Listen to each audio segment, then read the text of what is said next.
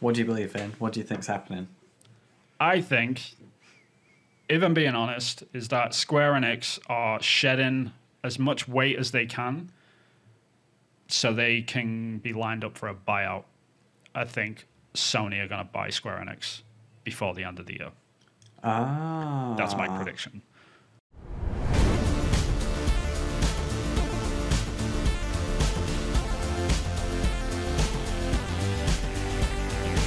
Hey everyone, and welcome to the Polygon Forest episode 50. We're halfway there, baby.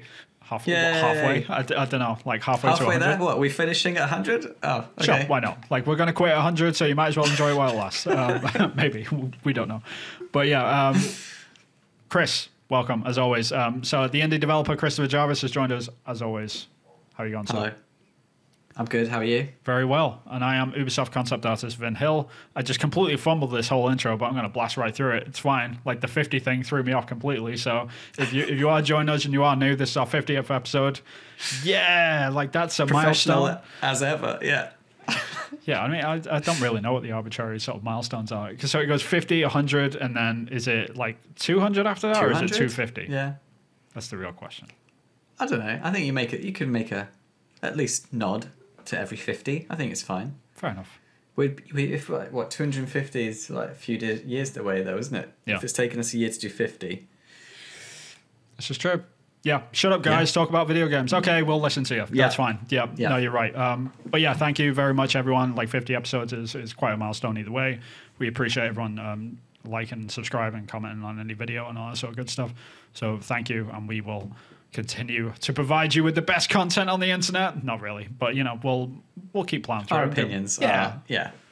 We'll keep doing what we're doing. We're enjoying it. Hot takes. Hot video takes. game hot takes and news. Yeah. Indeed. Speaking of news. Do you want to jump in with news, or do you want to have a quick update on how our indie games are going? Sure, let's do the indie game roundup, I guess. Like, you're a lot more busy than I am these days, so let's start with you, sir. Like, how is the indie game going? All I need to do is maybe come up with one song, which should only take a couple of hours because it's more like a few notes. Yep. And just before the show, Vin tried helping me with a little audio problem I've got. Failed miserably. I apologise. We'll try and figure it out we later. both did. You're fine. You helped. And you've given me a direction to go in. Blind leading the blind. So yeah. But then after that, my demo's done. And then I'll be sending it out to everyone going, give me some money. Look at what I can do. So it's kind of exciting time. But that's one of those things where I thought I'd be done by now. But I knew I wasn't going to be done by the time I thought I was going to be done. If that makes sense. Yeah. So I knew I wasn't going to be done by now, really, because I knew stuff would crop up. But if all goes well, I should be done in the next week or so. Yeah, and then we fast forward to 3 weeks from now. It's like, how's that demo going, Chris? And you're sat there crying or whatever. So, yeah. Progress. Such is indie dev Such life. is life. For an indie developer. Yeah, you're right. Yeah. How's yours going then? It's going. Slowly but surely. I had a bit of a rough week this week because a bit of a burnout. Like, I'm working on a lot of projects at the moment, so I decided to take yesterday and just took a break. But I've been working on some more animation stuff and 3D stuff this morning. So yeah, I think I'm going to carry on like after we finish the episode as well, so I can get a little bit of progress done because I've been slacking a little bit over the last couple of weeks, but it's going. Like I'm feeling good about progress. Like it's kind of hard to like share updates on my game because like it's stuck in sort of one area like for now because of like the nature of what I'm working on at the moment, which is a vertical slice.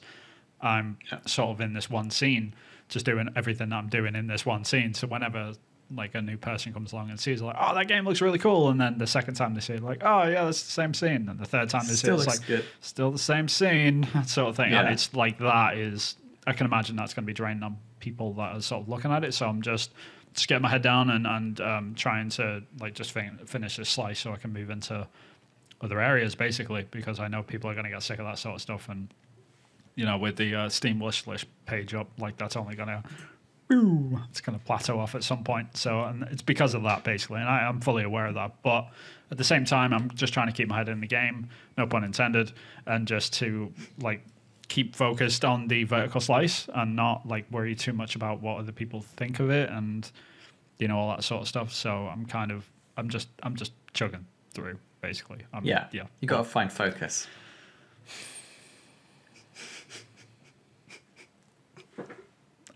Yeah. Tumbleweeds. That joke is long gone. Anyway. Oh! Wah, wah, wah, wah. Like people run by. Anyway, yeah, we should talk about some gaming news anyway. But yeah, it's the indie game's going well on the wish list, are chugging away. So we'll see. Good. Oh, I don't even check mine. I'm not even in that mode. Yeah, I checked mine this morning. It's gone up a little bit, but I'm not like it's definitely What's the number? It's flattened out big time, which is fine. Oh, Like, okay. like I knew it would. I've got like an arbitrary number in my head, which I want to get to like in 18 months, like when the game Yeah. is supposed to come out, quote unquote. So, like, I'll be making a bigger push like once I get into production anyway, because there'll be a lot more updates, there'll be a lot of different things, Yeah. all that sort of good stuff. But yeah, that's way later. We'll see. Nice. So But yeah, stay tuned for that. yeah. So should we do some news then, I guess? We should talk about some news because there has been some news.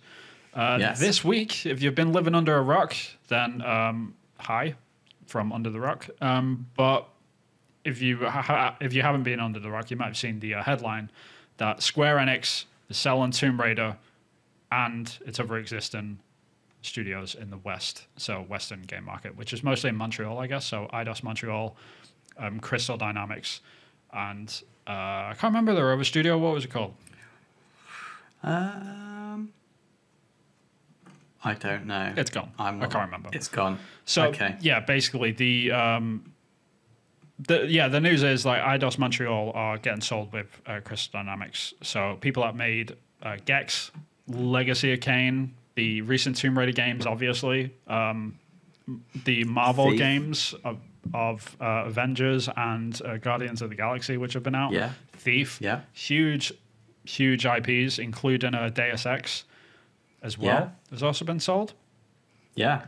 Bananas. So yeah, so that's kind of good news for some people, because then that means that these franchises which have been mothballed, like Legacy of Kain, like the Soul Reaver games, and the Deus Ex ones, Yeah. they could be revived. And also, what was happening with Tomb Raider? I'm guessing that nothing was happening, because otherwise we would have heard the headline would be, something's happening with the current Tomb Raider game that's being made. So I guess it's not been announced at least. Yeah, I think they probably are working on a Tomb Raider game. I don't know if it's been announced or it's been heavily rumored. It's one or the other. Right. Like there is echoes Okay. of it somewhere anyway, that they are working on a Tomb Raider game. But yeah, we probably should mention I know it's like, okay, they've been sold, but to who? They've been sold to Embracer Group, which is a Swedish studio. Well, not studio, sorry, they're a Swedish publisher. They actually own a few different sub-publishers, and Embracer Group basically came out of the ashes of what was THQ, and they became THQ Nordic, who were then bought out by Embracer Group, or became Embracer Group. I can't remember which order that went in, but yeah, it's of those ilk. But also Gearbox are owned by Embracer Group as well, so Gearbox obviously being of Borderlands fame, so it's quite a high-profile sort of purchase. The weird thing about this, more than anything, is the price tag that came with this sort of stuff. So for Deus Ex, for Tomb Raider, for Legacy of Kain, for all these like crazy IP that you get for like acquiring these studios and their IP, that price tag weighs in at a tiny, quote unquote tiny, $300 million. Yeah. Which is It's tiny. very, very small. Yeah. Like, there's people out there that are saying that Tomb Raider alone is probably worth that. So the fact that this went for so cheap is sort of strange. And there's sort of two roads to that, in that Square Enix have obviously not made that much money off their Western studios in recent years, mostly because Square Enix have mishandled stuff. This problem start from the top in this respect. Like, if they're not getting funding or they're not getting the resources to make games better, and then Square Enix are saying like, oh, our Western studios aren't performing very well, it's a self-fulfilling prophecy at that point, basically. So like, when you try and sell those studios, like, there's very much to sell it on, especially it's been reported, I think it was reported actually in this article, which I've got up by Protocol right now. So all of Square Enix's Western studios made about 200 million last year in total. They only earned about 8 million in combined operational income. So like whoa, where's that going? What does that mean? Combined operational income? I don't know. So it basically Okay. means I'm guessing that's what it like the net gain out of it was. So like they're basically making games for a certain amount, and then they're not making as much money as Square Enix want them to, basically. So right. Okay, but then all you need to do is wait for like a year and a half, and then you made your money back, right? yeah, I would say because a lot of this comes down to expectations more than anything. The idea that Square Enix are not making money off their Western studios is ludicrous. Like they absolutely are. It's just they're not making as much as they want to. So the main reason why Square Enix acquired the Marvel licensing on some of their projects, like Guardians of the Galaxy, like Marvel Avengers, it's because that they thought that would just be a natural sort of cash cow for them. Cash cow. Yeah, which in some sense it would be.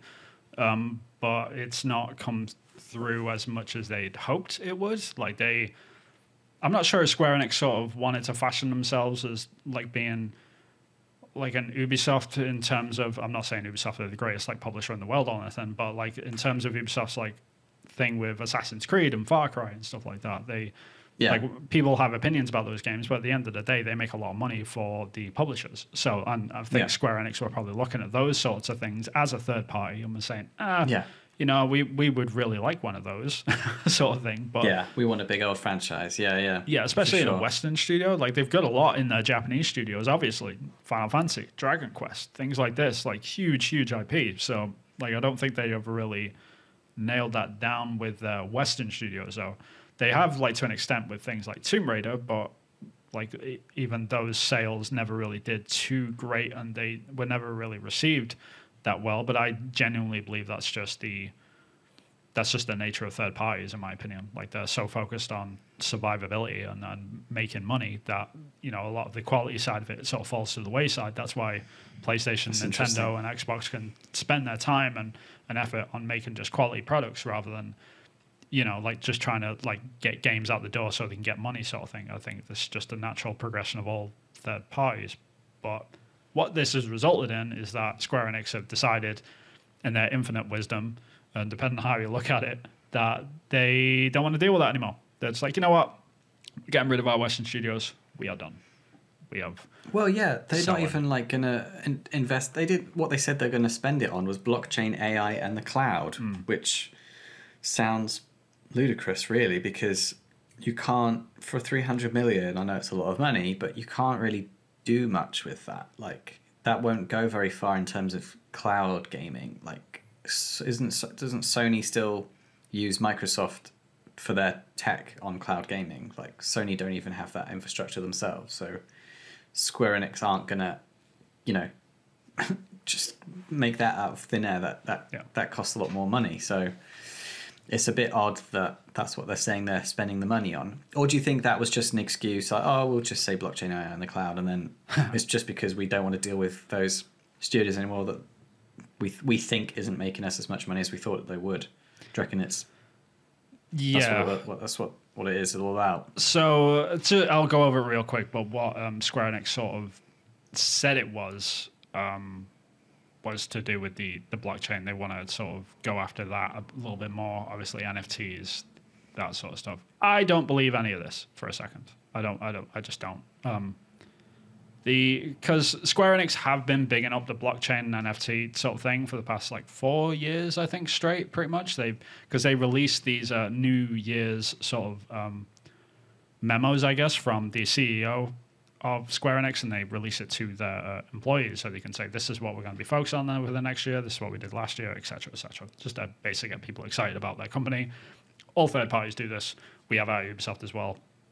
Like we get random emails from our executives or whatever, like explaining like the direction that the company is going in, so we're sort of all on the same page. So with Square Enix, they've been talking about NFTs for a while, and they genuinely believe that the future of video games is going to go the NFT route and stuff like that. And that remains to be seen. Like, I've got no idea. I haven't really got an opinion on it. It's their technology is in its infancy either way, so we'll see how that sort of pans out eventually. Like, the blockchain itself is an interesting concept in terms of the idea of it, but like the implementation of it right now is obviously it's got a lot of questions for gamers, and in terms of like gamers writ large really don't like NFTs that much at the moment. If that'll change over time, who the hell knows? We'll see. The idea of blockchain being, you can create user-generated content, and then players within that ecosystem can buy the user-generated content from you via NFTs, and then it can move around and spread to like other players and stuff. So the players are earning money at the same time as the creator of the game itself are earning money. All that sort of stuff. It's like, yeah, in theory that's cool, but like it's got a long way to go, and I think Square Enix's excuse here was that they wanted to sort of look at that a little bit more and invest in that technology as much as possible. I don't believe it for a second. What do you believe in? What do you think's happening? I think, if I'm being honest, is that Square Enix are shedding as much weight as they can so they can be lined up for a buyout. I think Sony are going to buy Square Enix before the end of the year. That's my prediction. Yeah, that makes sense. So they get rid of the Western studios, so they look more friendly to the Japanese sensibilities of Sony. It's a combination of that. It's also like the IPs in particular of Square Enix, which they're shedding right now. So you look at Deus Ex, you look at Tomb Raider. These games conflict with Sony quite a bit. So you look at Tomb Raider conflicting with... You can't have Tony with Uncharted. Exactly.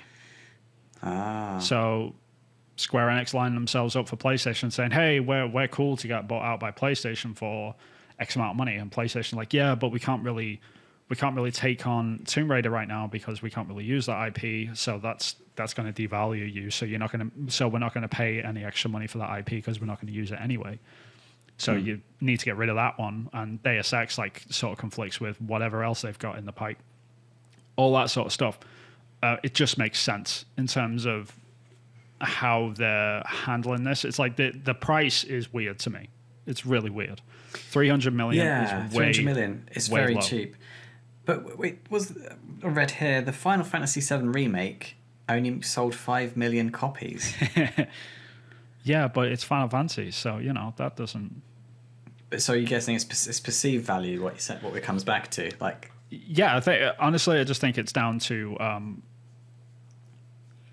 Square Enix are very much like interested in their own IP, obviously, because like it's their babies, right? Like so they're looking at Final Fantasy as like the golden child, like it can do no harm or anything like that. But if the Avengers or like if the Tomb Raider games altogether have sold something like 20 million copies, like the recent trilogy anyway, across the whole franchise. Yeah. Which is by no means like low money, like low numbers there. Like that's successful to any sort of third party which is operating under a $300 million budget. Like that's a huge success, if anything. Yeah. So the fact that Square Enix look at that, say, okay, those trilogy of games sold 20 million copies, but if Final Fantasy VII Remake can only sell 5 million, then that's fine because that's Square Enix. Like that's Division 1, baby. Like that's. So a lot of it is to do with perception, and a lot of it is to do with that brand. So if PlayStation can buy Square Enix and say, okay, like we get all of Final Fantasy, like Final Fantasy alone is worth the money for Square Enix, because that's ultimately what PlayStation would be buying is Final Fantasy. It's the same thing with Activision Blizzard. Like Microsoft were buying Call of Duty, they weren't buying anything else. Like they weren't buying a company, they were buying that IP more than anything. Yeah. So I strongly suspect this is PlayStation moving in for the kill. Yeah. It's interesting that this is a different technique than what we've seen recently in other acquisitions, like selling off. If that is the case, then it's interesting that we've just had Microsoft just buying people left, right, and center, and then Square Enix are going down the sell what they perceive to be their deadwood off first. Maybe you're right then. Maybe Sony's being picky with what they want to sell. They don't want to just take on the whole thing. Yeah, it's also money as well, right? Because like while we look at Microsoft and Sony to be equals upon the industry sort of playing field, or some people don't. Some people might argue with that. It goes in the order of like Nintendo, PlayStation, and Xbox sort of thing. Whatever. Right. Like people sort of look at these people guys. People have got their own idea of of course, like the fanboys or fanboy, right? But the reality is that Nintendo and Sony's sort of money pockets aren't that deep compared to Microsoft. Like Microsoft have money to burn pretty much, and they can drop 70 billion acquisitions and no problem sort of thing. It's absolutely fine. It's just a matter of it'll go through on the board and stuff like that. And when we're talking about Sony buying someone like Bungie, for example, like single studios for multiple billions of dollars is like that's a big deal to Sony in terms of like how much money they've sort of got to burn. We're talking about Square Enix down. We're getting into double numbers there, so it's over 10 billion.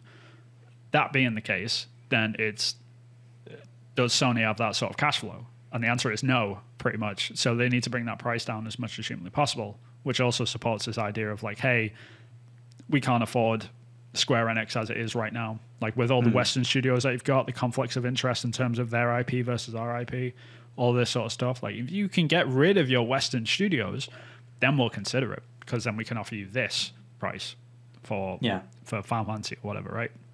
Which sort of lines up with what people have been sort of saying. There was a few months ago as well, or a couple of months ago, there was a rumor flying around that this was going to happen anyway from Jeff Grubb and Greg Miller of Kind of Funny Games. Like they were talking about this.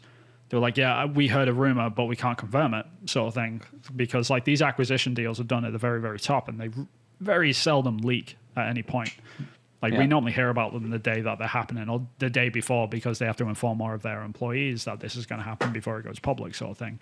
So we find out usually within a day or two if this stuff is actually happening. So hearing a rumor like, Square Enix is going to get bought out by PlayStation was probably BS for the most part anyway, and they couldn't confirm it. But they did hear rumblings from separate people, sort of thing. So it's been talked about. Like it makes sense. It lines up. The timing's right. The money makes more sense than anything. It's a really cheap time to buy now. Yeah.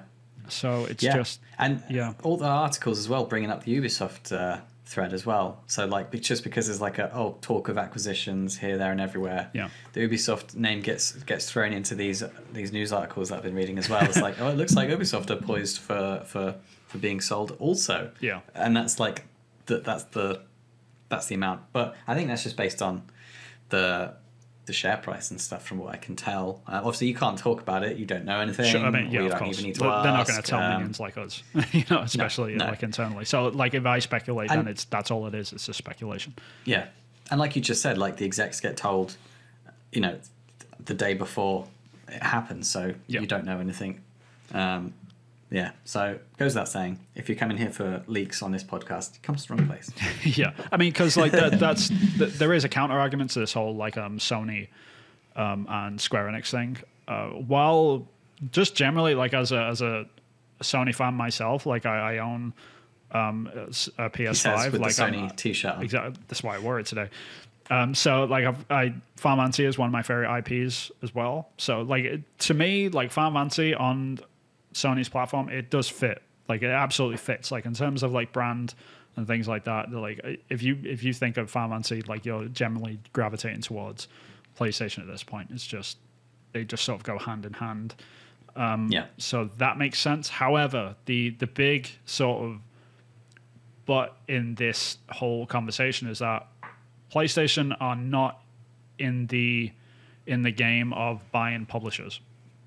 They'll buy individual studios and they'll do it quite often and quite well, and it's all based on the sort of quality level, or they want a very specific thing out of specific people. So like they bought Bungie for their live services, like their experience in live services, and that's pretty much it. Like how they handled Destiny and Destiny 2, and as an independent sort of party, like they looked at that and said, we want a live service game, we don't know how to do it properly, these are the guys to do it, we should buy Bungie.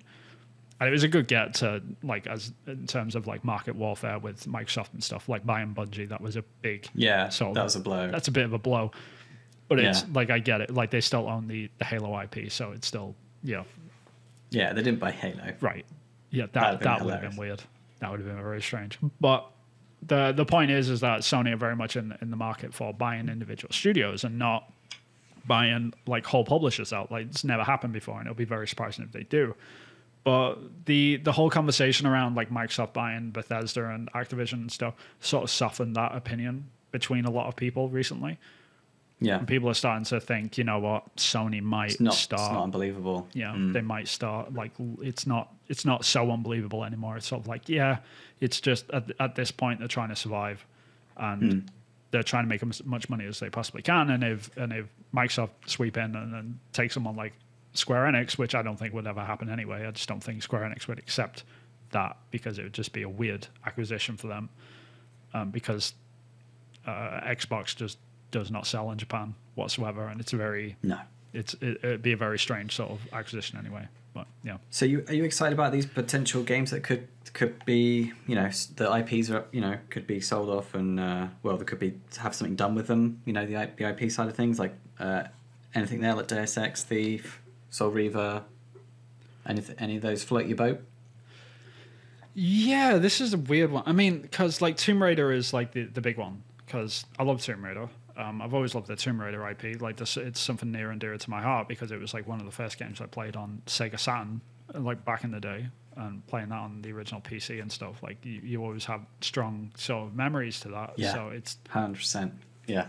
Yeah, like I'm always curious what they do with that, and that being an Embracer Group is probably going to continue on the same path that it's on right now, which is fine. Like that's it. Like the new Tomb Raider games, they're fine. They're good games. They're not amazing. They're not great. They don't blow you out of the water, but they're fine. Like they're good games. Yeah. For the potential of new games coming back though, yeah, it's things like Soul Reaver and things like Legacy of Kain, right?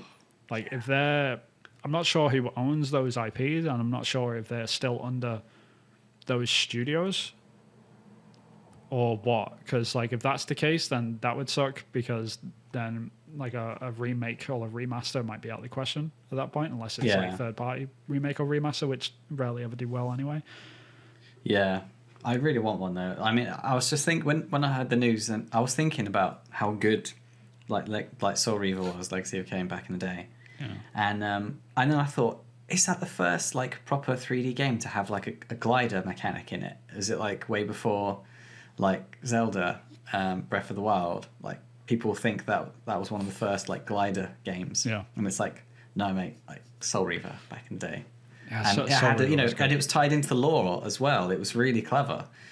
So anyone that doesn't know, go play that game because it's freaking awesome. Like don't, because like nostalgia has been very kind to that game. True. I don't know if you played it recently. It's probably just looked like a hot mess, but I remember being absolutely thrilled with it back in the day. Yeah, that was the fact that it all tied in with the lore was great. I loved it. Yeah, I think that was Amy Hennig's first game. She obviously went on to make Uncharted, so like that was her claim to fame. Yeah, no, I mean Soul Reaver is near and dear to my heart, so hopefully they do something with that one day, like either a remake or a remaster of some kind. That'd be great. But, I think a remaster would be good. A remake. I think a remake would do that game well, because I don't even think you could remaster it now because it's just so old. Sorry, I think that's what I meant to say. Did I say remake or remaster? I said remaster. Oh, I meant remake. Sorry. Okay. Yeah. Yeah. Yeah. Because you want to. We've come so far since then that it would be silly to. Yeah. There's things now that any like a junior game dev can go, why have they made the map look like that? We need to make it look like this for this reason, and but they were pioneering. They were doing things that no one had done before. The tropes weren't invented yet. I remember it was one of the first times like moving a box around and like using light and stuff, and like using triggers and opening doors and things. And I was thinking, wow, this is really cool. This is new. I've never seen anything like this. And now that's all just like part and parcel of video games. But back in the day, it was kind of. It did set a lot of precedents for action adventure, basically. Like that's a lot of what we do now. And like you play games like God of War and Horizon and things like this, and it's just like you're gliding around, you're triggering triggers and pressure switches and things, and like even my favorite game of all time, which is Eco, you're pretty much doing all the stuff that you're doing in Soul Reaver, pretty much. So there's except gliding. Yeah. Although in Shadow of the Colossus you actually do. Oh yeah. There is you can unlock a parachute, and you I will continuously go on this rant, but Breath of the Wild stole so much from Shadow of the Colossus, so much. Like, there's got to be a video out there, like, showing this sort of stuff. But yeah, there's a lot. Like, even the stamina wheel, like, totally stolen from Shadow of the Colossus. Anyway, I digress. Like, going off of my little rant. I just, like, none of this really makes that much business sense to me, other than, like, if Square Enix are telling the truth, that's way sadder to me. If I'm being totally honest, like, if they are saying, yeah, we're just getting rid of our Western studios because we messed it up and we don't know how to handle them, and we really do just want to, like, lean into the blockchain stuff, so we're going to do that with Final Fantasy and all that sort of stuff. If that's true, then that's going to be like, that hurts. It's rubbish. That's a terrible reason. But if it does turn out that PlayStation are making a move here, and this is their big sort of foot in the door for acquisitions, and them sort of taking this a bit more seriously, then maybe the Sony execs were like, say some stupid reasons that people won't like you for as to why you're selling the studios, because that will reduce your share price even more, because people will think that you're, like, incompetent. Yeah. And then that will make it even cheaper, and then we're more likely to buy you. Yeah, I guess because they, like, obviously they have to set themselves up properly for, as you said, the share prices and stuff. And if they don't want to bring any attention to them, if it is an acquisition by Sony of Square Enix, then they don't want to bring any attention to that. So them being consistent to say why, like, this is probably a good reason. Who knows? They might have had to come up with a reason, and that might be the best thing they could have thought of. Yeah, could be that. Yeah, it's very always true, and they're just idiots. Which is also, potentially true, but I think your theory is probably, I agree with that. I think that's probably what's happening. But yeah, we've been talking about this for like half an hour now. I think I think, unless there's anything else you want to cover. No, not really. I think I'm pretty good with it. But yeah, just overall, like, I mean, the acquisition sort of market is going to continue. Like, this will not be the last one. There'll be many, many more. Like, you've mentioned that Ubisoft are obviously going through that right now. Like, they're sort of half setting themselves up for defense and half setting themselves up for a sale. It's very strange and confusing. There's a lot of people that are just like, they're trying to open up the negotiation gates at this point, just saying, okay, how much are you going to offer us? Like, we just want to see, sort of thing. And if the money, if the price is high enough, then it's going to be, that's where it gets really interesting. But, like, yeah, we're going through this phase of consolidation right now, and this is just another bullet point on that list. And the consolidation is going to continue because we're more moving towards these services instead of individual products anymore. We're not talking about, like, oh, you buy a game for $60 and then you play the game and then it's over, sort of thing. We're talking about this Netflix model, the Game Pass, PlayStation Plus. Nintendo are obviously in that game as well with their retro stuff. It's only a matter of time before they shift off into their new stuff as well. They start including this into their Nintendo Online service. So, like, this is going to be the future. This is the way we're going. So, like, and these consolidations are sort scary. These consolidations are, like, moving more towards that, and that's why this is happening. It's not, people aren't just suddenly getting greedy. Like, there's a reason for this. Moving towards a thing. Yeah, that makes sense. Content is king, and exclusivity is king when it comes to those services. Like, I would have said the opposite a few years ago before these services exist. I really don't think that exclusives really drive that much in sales. Like, people say that a lot, but I never saw that before. Like, it was just, okay, God of War sells 10 million units, sort of thing, and it's like there's 100 million PlayStation 4s out there.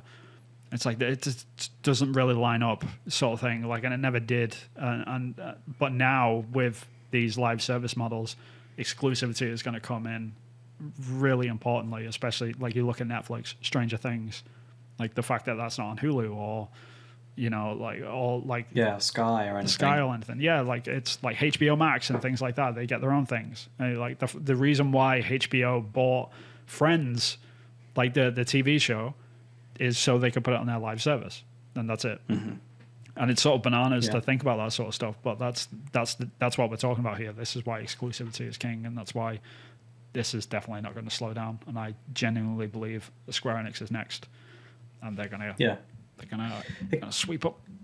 gets Good swept for up indie devs by- though, because that means that people want to be buying, content and getting exclusivity deals and stuff like that. Whereas before that wasn't so much of a problem, or it wasn't so much of a want for any of the studios. But now, not studios, for the Sony or Xbox or the platforms. The platforms, yeah. But now it is, they want exclusivity and they want deals and they want content. Yeah, I was reading something the good other for day us. about that in terms of like how, because like at the moment where like indie devs are in this weird sort of in between zone of like they're not treated the same way as like the AAA sort of thing and deals that they get, or like if they show up on the front page of Steam and things like this. But with these sort of live services, do you think that we're going to, like I say we, because like indie developers, do you think indies are going to be treated the same way as they are right now, or do you think it's going to be, we're going to be put in the same pool as the big guys, like eventually because of these live services? It's like, okay, this new indie game is out and we're on the front page sort of thing. No, I think it's probably going to be more like growing pains, if anything, until the dust settles a bit more and processes and systems can get up and running and to find like a happy medium. Because we're still reeling, I think, from like the indie apocalypse from, was it 2014, 2017? Yeah. So we're still reeling from that because we've had people that were doing that job for decades that had to do something else because they couldn't get enough money. And then you've got the amount that on Steam, the amount that gets released is just growing, like not quite exponentially, but it's like growing year on year, the amount of games that get released. So we need to find some sort of what's the word, like equilibrium, and where the big platforms come in. What I'm thinking is that they'll have similar to like what the Meta, what are they called?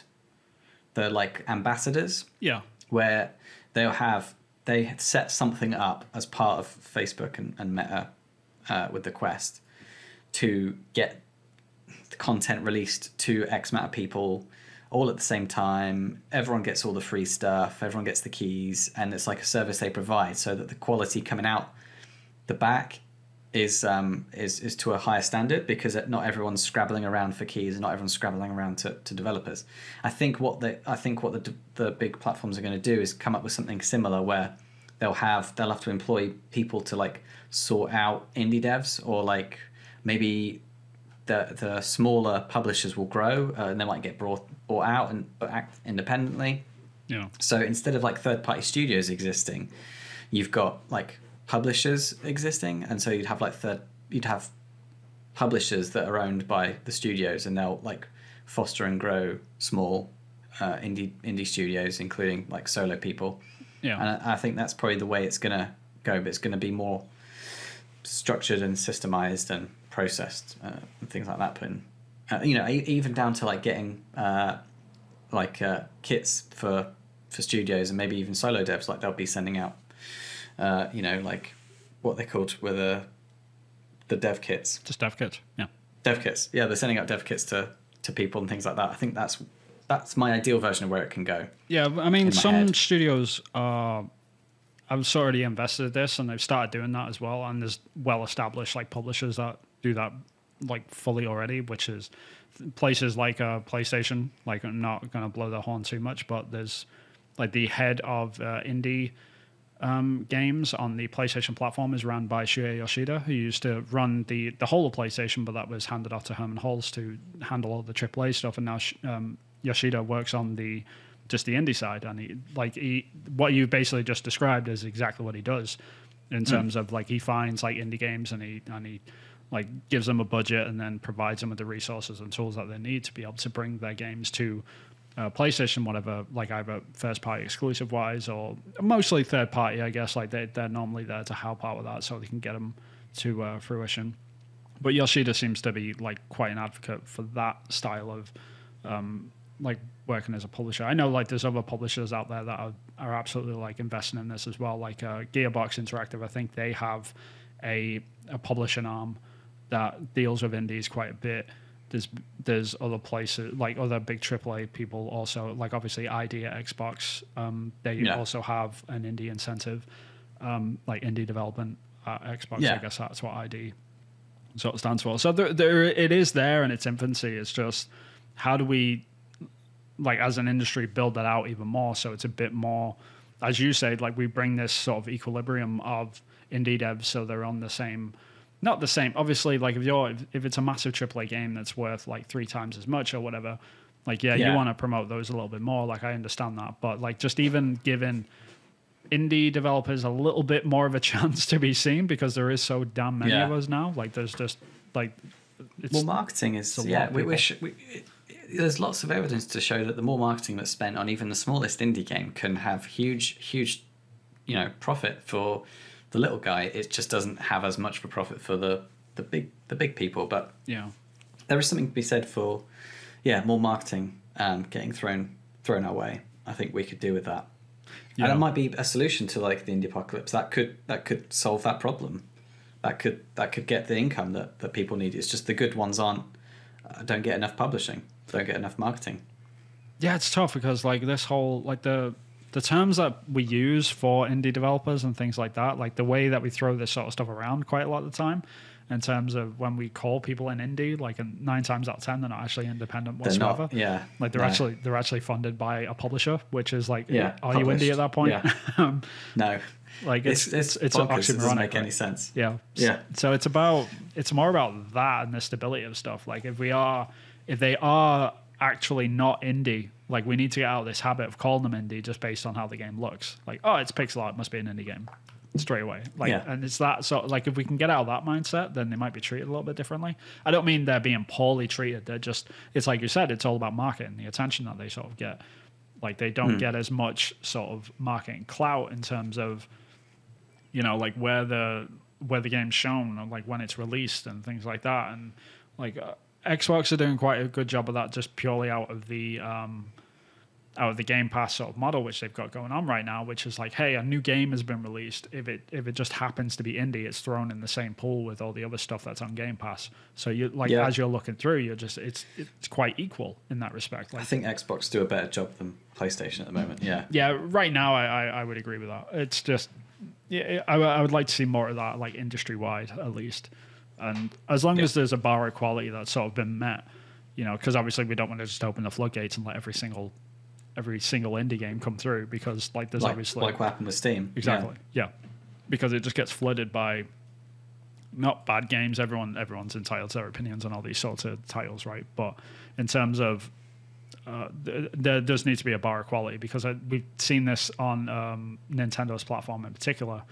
Their storefront is just rife with absolute garbage. Like, to be blunt, there's a lot of shovelware on there, and a lot of people. It's hard to argue with that. There is a lot of stuff that's either half built or it's half done, and that whole like the myth of the Nintendo quality of seal of quality, has sort of fell by the wayside over the last few years, and it's just sort of letting anything through. So as long as we've got that bar of quality, we can absolutely leave. We can have that equilibrium of like, okay, if you're in the door, then you're in, sort of thing, and that's when you're sort of treated the same as AAA in terms of like the marketing power that we've got, and when your game is released, it will be on the front page and stuff like that. So who knows? Like hopefully it is just growing pains. Hopefully it will sort of shake out so it is a little bit more even and fair across the industry, though. Yeah, hopefully so. Yeah, and all these acquisitions means that things are happening, things are moving, stuff's changing. Yeah, jobs are happening. Departments could be springing up. It's not unheard of. Yeah. Do we want to go about? Oh yeah. So you've got a new IP in your studio. Oh yeah, we do. An old IP. Yeah, well, a returning IP, you could say. Returning IP, yeah. So Prince of Persia is back at Ubisoft Montreal. Indeed. Yeah, it was in Mumbai, was it? No, it's Ubisoft Pune, Pune. I don't know how to pronounce it. I apologize. Yeah, but yeah. Yeah, so it looks like it's had more trouble, because it ran into trouble when they released a load of gameplay and everyone laughed at all the textures. Yeah. Happens. And so then they changed hands, and then now it's changed hands again. So, and it was delayed indefinitely Oh, they said it was sometime in 2022 was the last update we got. Right. Yeah. So it was moved from March 2021 to indefinitely in February, and then June it was given a new release of sometime in 22. I mean, like now, indefinite delays don't mean that it's just like, oh, it's been put on ice and we don't know what to do with it sort of thing. That generally doesn't mean that. So like, it means they just can't figure out when it's going to be done. Yeah, they just don't want to put a date on it, but they needed to delay it. Like, same thing happened with Last of Us Part 2, right? That was delayed indefinitely, and then 2 months later it was like, yeah, it's out next month sort of thing. And it was like, okay, this is weird. Right. And that happened. Right. So it's just, I wouldn't read too deeply into the indefinite bit. Like, that just generally means that, yeah, we have no idea when it's going to be done, and we don't want to put a number on it because we don't want to be wrong about it. So I guess the new studio has to get their hands on it, have a look at it, see what shape it's in, make decisions, and then those decisions will impact the release date, obviously. Yeah. What's going to be saved, what's going to be scrapped, what's going to be redone, blah, blah, blah. Yeah, I mean, it's a remake anyway, so it's pretty straightforward what the game is going to be, I would assume. I don't know anything about it. Like, I don't even think anything's moved internally in terms of like how this has been sort of handled yet. It's just, yeah, it's Prince of Persia, Sands of Time. It won Game of the Year when it first came out. It sort of put Ubisoft Montreal on the map after Splinter Cell. So it's a big IP. It was the thing that sort of made the studio that I'm in. So the fact that it's returning to the studio is, yeah, it makes sense. The only thing that's weird for me, well, not weird, but the only thing which I feel bad for at this point is the folks over in Ubisoft in India that were working on this, that have sort of had this taken, like the leadership side of it anyway, has sort of been taken away from them, and now it's going to be sort of taken over by Ubisoft in Montreal, which was it theirs in the first place, and stuff like that. I really don't know the answers to these things. Like, I don't know who's running the project. I haven't seen anything of this game since it's released, since it was shown, last. So I'm completely in the dark with you on this, to be honest. So, yeah. That's weird when you put it in that context. Like, Ubisoft Montreal released Splinter Cell, and then they released Prince of Persia: Sands of Time. Good times. Like, when? What happened? When? Like, how? What happened? What other studio can you think?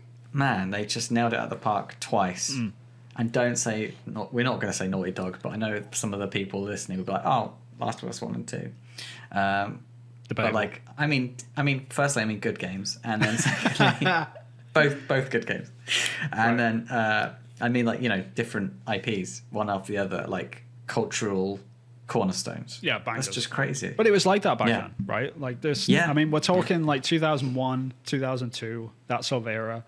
Like, there wasn't many third parties that weren't knocking it out of the park back then. Like, you look at Final Fantasy 9 and Final Fantasy 10 from Square, like, they're just like these juggernauts of games. It's just like, Jesus, where do they come from?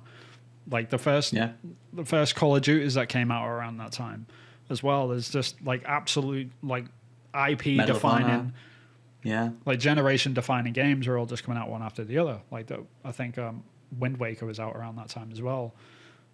Just absolute beasts. So like, it was very parts of the course of the rest of the industry, and I don't know if that was just a product of their time and the talent that was going around. And are we just nostalgic with how it was? There's that too, right? Could be. Like, we really don't know. Maybe if we went back and played these games in 2001, we'd find that they're really not that great. It's just like that's just what we had, and the standards have changed, sort of thing. So I really don't know. Yeah. But it's hard to deny that Splinter Cell and Sands of Time weren't amazing games, because they were. Like, they absolutely put Ubisoft on the map. So the fact that they're remaking both of these games is fascinating at the same time. Yeah. Through two of their North American studios. So it's just a very weird situation. I feel bad for the Indian teams, because like they've obviously been working hard on this thing for the last couple of years, and that's been taken away from them for whatever reason. Like internal strife. It could be, maybe it was being mishandled, maybe it wasn't up to the same quality as what they thought it was going to be. It could be anything. I really don't know. Like, and I don't think anyone does know until it probably come out at some point, because as we all know, like, there's a few things that are certain in this world: death, taxes, and Ubisoft leaks. So it's it probably will come out why this happened, eventually. But Yeah. For the time being, I would hope that it's as innocent as humanly possible, and it isn't. Like at the end of the day, like as bad as I feel for Ubisoft India, it's sort of one of those weird things that, you know, like when should Ubisoft sort of step in and demand a certain level of quality from whatever? Like I really don't know. Like it's a strange situation. Yeah. Yeah, it's a tricky one. It's always sad when that has to happen. And the question, and we don't know what state it is in now to change hands. Yeah, we don't know how much is politics. We don't know how it's management. Yeah, so there's a lot unknown. All we know is this, that it's moved. Yeah. Yeah. We want to know more. So, Vin, just have a chat with some people at work. I apologize. I will. I'll try. I'll try and get more info just for the podcast. Yeah, that'd be good. That'd be great. Now, there was an official message from the official Twitter account. I can read that out real fast. Yeah. So the development of Prince of Persia: Sands of Time's remake will now be led by Ubisoft Montreal, the very birthplace of the epic Sands of Time trilogy. This decision is an important step, and the team, building upon the work achieved by Ubisoft Pune. God, I feel really terrible. I don't know how to pronounce that.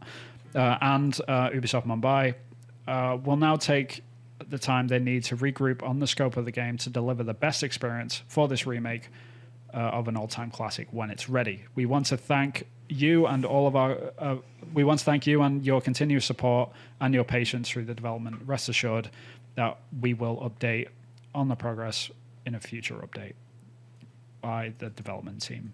That's kind of broad, but yeah, that's the official statement. So we just had a whole conversation about this like, yeah, it's very cut and dry. They're moving it to another studio. That's it. Like that's all there is to say. Yeah. That is the all to say. But yeah, that's it. And then briefly, the Nintendo thing, which I thought would have been bigger, and we talked about this in the pre-show. Nintendo can do no wrong, so Nintendo can do no wrong. But there was an article that started to badmouth Nintendo. So Nintendo contractors report harsh working environments. That's from GamesIndustry.biz. And I did read the article, and the contractors are being treated like second-class citizens, quote unquote. To quote some people who work there. And so the fact that that's being said by someone there is really it's not fun. So we talked as well that they were being given 11-month contracts with a mandatory 2-month break between contracts, and that's so that they don't have to offer them full-time contracts. And you said, Vin, that they're probably doing that at the end of a launch so that they then get 2 months of not paying devs that are going to sit around and not do much while they're putting together the next concept for the next game. Yeah, like not to say that, like, obviously games don't come out once a year. Yeah. Bang on time, like between contracts and stuff, but I can imagine there's some of that somewhere. Yeah. Yeah, and the hourly rate's different, so £16 an hour for the contractors and $16 an hour for contractors and $20 an hour for proper Nintendo employees. And there's been other bits and bobs as well, so not being listened to and not having opportunities, obviously. General feeling that they're being punished for being outspoken at every level. So, yeah. Which to me, it was really surprising because I didn't think that sort of thing happened these days. I thought the conditions were better. I thought that companies were on like trying to make sure that employees were happy. Nintendo don't want bad press, but they got a bit. They never get bad press. So it's the first tiny little bit of bad press, but it kind of went unnoticed, and no one was really talking about it on Twitter. That's the problem with this. I know what article you're referencing, and I think I got like a paragraph into it before I closed it because I was sort of annoyed.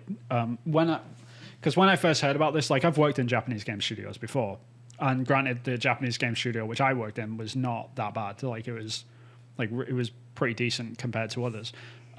In my time in Japan, I heard a lot of horror stories, a lot, from various different companies. And I worked in Osaka, so like we're talking people around us, Platinum Games, Nintendo, Square Enix, places like this, Capcom was a big one, Konami, huge companies, and I know a couple of people that work at From Software as well, that work on the Souls games, and they have a. If you want to hear some horror stories, like go and Google some from them. But like, there's the Japanese games industry is notoriously bad. Like within the development community, we sort of understand that, and we hear these stories, and we're like, wow, this is really terrible. Like there'll be one day where the media will pick this up, and they'll just stop focusing on the Western studios for 5 minutes, like that have much lesser problems. Not to say that we should ignore the Western studios either, absolutely not. But there should be some form of focus on the Japanese studios, like if we really care about this sort of stuff. And when I saw this headline of like, oh, Nintendo employees are treated poorly, I was like, oh my God, it's finally happening. And then you get one paragraph in, and then you realize that they're talking about a Western Nintendo studio. And it's just like, oh, you were like, it was right there. Like you had the ball on the tee, and you just hit it off like right there, and you couldn't do it, sort of thing. And it just infuriates me. Like they're talking about, because like comparatively, compared to the stories I've heard from Nintendo in Japan versus these Nintendo America accusations, it's night and day. Like we're talking way worse in Japan. So it's sort of like nuts to me that we're focusing on the lesser of the issues in that respect. So it's very strange. Yeah. But so is that not to the say that we journalists should aren't ignore them. following up with like who else is having these problems, and they're not going over to contacts in Japan to find out the stories? Or is it that the Japanese culture is so different that the Japanese people aren't speaking out and aren't prepared to go to press to badmouth Nintendo because they love Nintendo? The majority of the reason why is that last reason that you just gave. It's a cultural thing. So in Japan, it is very, very frowned upon to complain. It's like it just like on a societary level. Like if you complain about sort of stuff, it's like, shogunai, like it can't be helped. Like don't complain about that sort of thing. Like if it's something that, but like the annoying thing is whenever like you hear a Japanese person say shogunai, like 9 times out of 10, it is something that can be helped. It's just they don't want to, because it will be an uncomfortable situation for them to try and rectify, or like it'll expose someone else and bring someone else down and stuff, and they don't want to be perceived as a negative like drama queen like person that creates these issues. Like they want to fit in, they want to conform, they want to be a part of the machine sort of thing. This is why like when the whole thing happened with Kojima and Konami, like when that happened, when Kojima was fired, for lack of a better term, he was quote unquote let go, or he was like asked to resign, as they say. There's a reason why we've never heard the fallout of that. There's a reason why we've never heard what happened. We will never hear what happened ever. Yeah. Because Kojima is Japanese, and he does not snitch. He does not talk. He does not create drama. And that's nothing to do with Kojima as a person, which it is to some level, but for the vast majority of that is the fact that he is Japanese, and Japanese people don't complain. They don't stir up rumors. They don't tell stories and stuff like that. They do sometimes, obviously. Like there's the odd stories that get out, but as a general sort of rule, cultural thing, they don't generally do that. So like if people are crunching, if people are literally killing themselves over working too much, no one will talk about it. Fun fact, Japan has one of the highest suicide rates on the planet. It's a good reason for that, but no one's talking about it. We're talking about crunch, we're talking about social pressure, we're talking about these issues which are constantly ignored, yet we give games like Elden Ring 97s on Metacritic. But who cares if they have to sleep at their desk? Who cares if they're literally killing themselves trying to finish these games for us? Got 97, right? But if a game gets a 7 out of 10 by another studio, then we should attack them until no end, because they make bad games and they treat their employees bad. But if someone makes good games and they treat their employees bad, then that's what it takes. Yeah. That little slice of the gamer, that mindset that gamers have, drives me insane. And that it's that right there which annoys the hell out of me. So when they do call out these places, when they're calling out places like Ubisoft, when they're calling out places like Activision, when they're calling out places like over and over and over again, you have to ask yourself, it's like, okay, what studios promote good work ethics, and please give me an example of like the perfect sort of setup for a developer, because they clearly have a good understanding of what this is in their head, but they sort of ignore it when it comes to games that they really enjoy. Like, let's just ignore the fact that Naughty Dog are just have a rotating door of people constantly leaving because the crunch is so awful. Yeah. Let's just ignore that, because, Part two because is they great. make great games. Yeah. Yeah. Very strange. Drives me insane. Yeah. Yeah. There's double standards. So it looks like are we ever going to have a story breaking about Japanese working conditions? No. Ever? Or is it going to be Westerners are working in Japan? Yeah, because they're pretty much the only sort of problems. And this is the reason why we're hearing about this Nintendo thing, right? It's like the reason why is because... Westerners spoke to journalists about the working conditions in the Western studio. Like one of the complaints was in the article was that, you know, they didn't have a voice, right? Like they tried to say something to management at Nintendo about whatever they're working on, and Nintendo didn't like that, so they pushed them out. Probably that's what happened. Sounds very familiar to Japan. Happens a lot. Like you don't complain, you don't give suggestions. All you say is yes, and you take direction. You do it, which is great in some circumstances. If you have a good leader, and you have someone that is very true to their vision, then that works beautifully. But if people have genuine suggestions that actually do need to be listened to, then I can imagine how extremely frustrating that must be for a Westerner, because they're not used to it in a Japanese mindset. And again, that sort of pertains to like the whole Square Enix thing and Eidos Montreal stuff, right? Like there's probably going to be a lot of things that were coming out of those studios where Square Enix were like, no, we don't really like that sort of thing. And Square Enix are like, well, we want to change this. And they're like, why do they keep persisting with this? Like, why don't they just like say yes and just carry on with what we've told them to do, sort of thing? And they, like, I can imagine that back and forth contribute to the fact that these games didn't get received very well because of that back and forth. So there's a lot of weird sort of dynamics around this, and like with the Nintendo thing especially, because like right there you've got Nintendo of Japan, and we're focusing on Nintendo of America problems. Very strange. Yeah. Because it mentions in there that they felt pressured to match the work quota that the Japanese colleagues were doing in Japan. There you go. So they feel the pressure to be as productive. So yeah, it's one of those things where, and you've got experience working in Japan. You worked at Japanese. Yeah, I mean, because that's studio. The thing. Like Western studio, like every single Western studio that you work in 2022, crunch is 100%. It has to be by law in a lot of these places. It has to be optional, and overtime is even to that extent. It's very optional. It's not like, hey, if you want to stay an extra like couple of hours every night, then it's very optional, and no one can hold you accountable if you don't. You won't lose out on promotions if you don't. Like that's the mindset that we've sort of gotten ourselves into. Japan doesn't have any of that. It's like the average workday in Japan is like 11 hours in a Japanese game studio. So it's nuts. Like I've lost count of the amount of times I've seen Japanese people sleeping at desks. I'm not being hyperbolic here. I'm being genuinely serious. Like it's very common to have to see pillows inside of Japanese games developers' drawers, so they can go to sleep on their desk whenever they've like worked too much. It's just this. There's so many cultural mindset things which are just completely different in Japan compared to the West. Like, it's for the longest time. Like, if you speak to the average salaryman, like he will not leave the office until his boss is going to leave, and it's things like that. So if the boss stays until 11 p.m., you're sure as hell staying until 11 p.m. Doesn't matter if you haven't got any work, you're just staying because that's a respectful thing to do. That's what you're supposed to do. How does anyone have any life, like social life? They don't. That's the point. Or what if they make plans for dinner and things? Shogunai now. See where it comes in, and it's that over and over again. It's like, oh, it can't be helped. Like, oh, gambatte, like do your best. Like you need to push through and do the best you can, and it's things like this, and this all contributes to this culture of like pressure cooker. Yeah, of everyone just overworking, and this is why you have high suicide rates. This is why Japanese people are out the door for 12 to 14 hours a day, like from door to door, like getting home. This is why.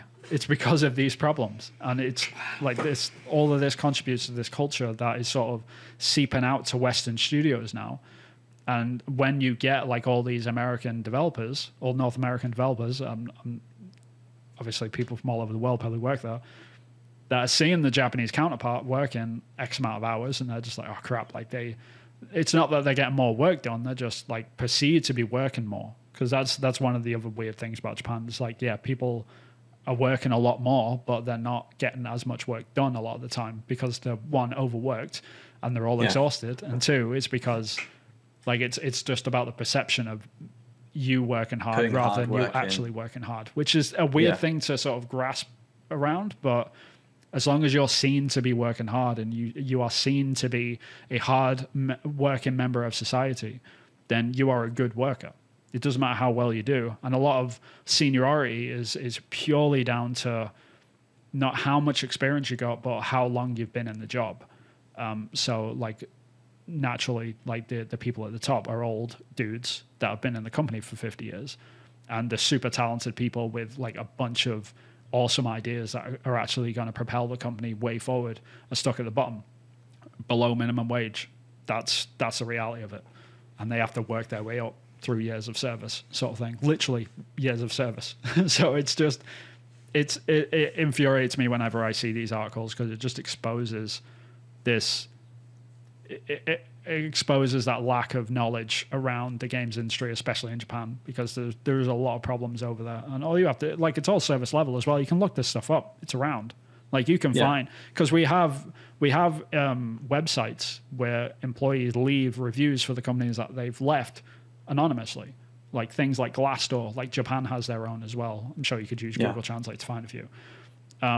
LinkedIn as well have started doing reviews for companies, things like this. So if you go into Glassdoor or something and you find reviews from Western developers, and you absolutely will, you'll learn some stuff. And it's terrifying. Some of it is just like, this is bad, like way, way, way worse than the West. Not to say that we should ignore the Western stuff. But in addition, both need to be reported. In addition, we need to talk about this sort of stuff because it's very inconsistent. Yeah. It's a real shame. And to be honest, when I was reading the article, I thought this was going to be worse. Like, I was expecting more dirt to be found out. Yeah. Not to say that I was surprised, Nintendo don't treat their employees as bad as this, and I was expecting them to be worse, but I was just expecting that journalists would do a bit more digging, and, the article wasn't, knowing, because of us having conversations and knowing these sort of things, I was surprised that, the journalist didn't come up with something more juicy. Like, it'd be easier for them to find something more juicy than what was written. Yeah, it's just because we're in this weird mindset as well. Like, journalists are painfully aware of like the zeitgeist sort of scale of respect at this point. And it sounds like a strange thing, but they understand that companies like Nintendo and PlayStation can, quote unquote, do no wrong. So it doesn't matter how badly they treat their sort of employees. And that's not like the journalistic thing. That's very much on a gamer level. Like, gamers will defend these companies until the end of time, sort of thing. It doesn't matter like how badly they treat they can be their doing employees. illegal things all day long, and there'll still be the fanboys going, you should have just shut up and enjoyed it because it's Sony or it's Nintendo. And there's that, and they are painfully aware of that. And if they, like, for them to even say this much about Nintendo is sort of surprising to me, because it's like, it's the first time that shots been fired that I can think of in a long, long time. Yeah, even though there's videos out there, like, you go back to like the 90s and stuff, like Nintendo forced all of their employees to wear suits, like, you know what I mean? And it's stuff like this which people just ignore. Like, they're just like, wait, what? Like, they had to wear suit like it was an office sort of thing. It's like, they were treated like salarymen. They weren't treated like developers. There was no like casual Thursday or something. You came in a tie and a jacket and stuff like that. Wow. And it's a different world sort of thing. And people, like gamers in particular, are very stubborn about that sort of mindset as well. And journalists know that. So they're very like wary of criticizing certain companies. And the opposite happens as well, where like, okay, this company is in the burning pit right now, so we should fire every single shot at every opportunity that we can get. Like, case in point is Ubisoft, right? Like, you could be watching a review for Elden Ring and the shots fired at Ubisoft, like, during a review. Yeah. It's like, well, how it's is not even this about Ubisoft, yeah. And all that's doing is, and the amount of damage that journalists can do to, like, devs that work at a company that have never experienced any problems, don't know anyone that's had any problems, and they get crap off the back of what journalists are perceiving this I personally, I've literally had to take Ubisoft off my bio twice because of messages I've gotten from gamers. Like, just like people saying, oh, you should be ashamed of the way you work, you know, stuff like this. Like, oh, like Ubisoft make crap games, like go make a better game, things like this. And it's like, okay, like I understand you have an opinion, but like that's what they're going out their way to contact you to tell you something that they don't like. Yeah. And that which you never asked for that opinion, or you never asked for that. Yeah. That thought from them. And that happens unsolicited. A lot. And that's just Ubisoft, right? Like I know, like before Ubisoft, EA went through the ringer a few years ago, after BioWare fumbled Anthem, right? So like all of that happened, and it's just like this perpetual sort of hate cycle as well as the fanboy cycle simultaneously running at the same time. And it's just like, okay, who's in the firing line right now and who's in the protection line right now? And journalists have that sort of thing in their head, like they fully understand who is and isn't in those buckets. Yeah, you know, they lean into it, knowing that what's going to get views. And and you're right, like that's exactly why. It's because like they understand, like if they fire a few shots at Ubisoft, then you know they'll get a few extra likes and clicks. You know, if they like high five some Legend of Zelda stuff, then you know we'll get a few more clicks. And it's really that simple, and it's really sad, and it's kind of pathetic in my opinion. But like this, hopefully it will change in time. But for now, like we have to sort of deal with this pseudo opinion of like the reality, because the reality is like companies like Naughty Dog and places at Nintendo and the people that make Elden Ring, From Software, could be like they reported to have like really awful working conditions. Yeah. And at the same time, like there's people like Ubisoft that are treated really, really well. And it's like, okay, like where's the reality? Because the reality just does not line up to the perception a lot of the time. Yeah. So like until we sort of get over that hump, like that's going to continue to happen, unfortunately. But it's the press's responsibility to form that view, isn't it? Really? Yeah. Well, what you're describing there, Chris. The truth. Yeah. What you're describing there, Chris, is a what was it called? A journalist. That was it. Yeah. If only we had those in the games industry, huh? That would be great. We've only got fanboys, really. Prove me wrong. Seriously. Like you've nailed it right on the head right there. There are a few. What was that group of people that I sent over to you? What were they called? Oh yeah, people make games. People make games. Yeah, there are some journalists out there, but they're not like in the mainstream, and they're not getting the exposure they need. Yeah, because it's not flashy, it's not pretty, it's not what people want to hear. Like, oh wait, so Ubisoft employees are treated kind of well these days? I don't want to hear that. Like, I want to hear about how bad Yves Guillemot is. Like, you tell me that. Like, I want to hear about that. Oh, when's Last of Us Part 3 out? Oh, great. Yeah, I want to hear about that. I don't care about, you know, the revolving door. Their conditions that got that game out the door. Yeah. Yeah. So it's almost like people just want to hear what they want to hear, and they don't actually want to hear the truth. Until we get the truth a bit more consistently, like that's never going to change. So who the hell am I? I'm just a random games developer that is frustrated with the lack of journalism that we have in our industry, even though everyone claims to be a journalist. It annoys the hell out of me. Every YouTuber can be a journalist, but, you know, because they've got a little bit of dignity in how they, like, leak games out. But, you know, like, when it comes to actually important stories, then, you know, like, oh, I don't know what a journalism is. It's just drives me insane. Sorry, you got me on a rant. I love your rants. They're so fun. But yeah, I guess that's probably time anyway. Yeah. So yeah, thanks for listening, everyone. Vin's got to calm down for a bit, so I'll probably do the outro. Like, comment, subscribe, ring the bell notification icon, so you can get notified when we do have new episodes. I think I should be putting this up today, which is Sunday. I don't know why I've said that, because you can't listen to this until I've posted it. But that's just in keeping with the start of this episode, which was a bit of a mess, our 50th episode. That's fine. If you have any time, check out Vin's game. It's called Long Gone, where you can wishlist it on Steam at the moment, and follow him on Twitter. I'll let you do your where we can find all your stuff in. Where can we find it? Sure. Yeah, you can find me on Twitter. I am at Hillfort Games. That's mostly where I post up my my updates for gaming that's just been mentioned, which is Long Gone. You can also find it on Steam. Just find it, like just search it, Long Gone. You'll find it. It's a little pixel art zombie. You'll see him like hanging out. Like there's a trailer on there. Go and wishlist it if you want. It's on there. But if not, then you can check out some of my concept art on ArtStation, which is Vin Hill Art. So I do a lot of stuff for Ubisoft, like I was mentioning before. So I've worked on Watch Dogs, Rainbow Six, and Assassin's Creed. So there's some stuff for that on there. Go check that out. But yeah, other than that, just follow me on Twitter. But how about you, Chris? Where can people find the exciting, amazing things around Focus Find? Yeah, so wishlist Focus Find, my little indie game on Steam. If you wanted to support the game, then I've got a Patreon that's up and running under the name Acrylic Pixel. I'm on Twitter, Acrylic Pixel, doing game stuff. Got a YouTube channel, Acrylic Pixel. Those are kind of my main ones. Yeah. Very cool. Yeah. So yeah, thank you for listening. Thank you for listening to 50 episode episodes. In the can.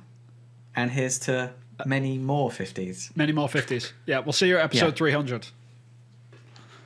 When we've got 400 subscribers, maybe. But yeah. And we'll have really long beards. I'll hold you to that. We'll see. Yeah. But yeah, until next time, guys. Okay. Thank you very much. Yep. Ta-ta. And take care. Bye-bye. Bye.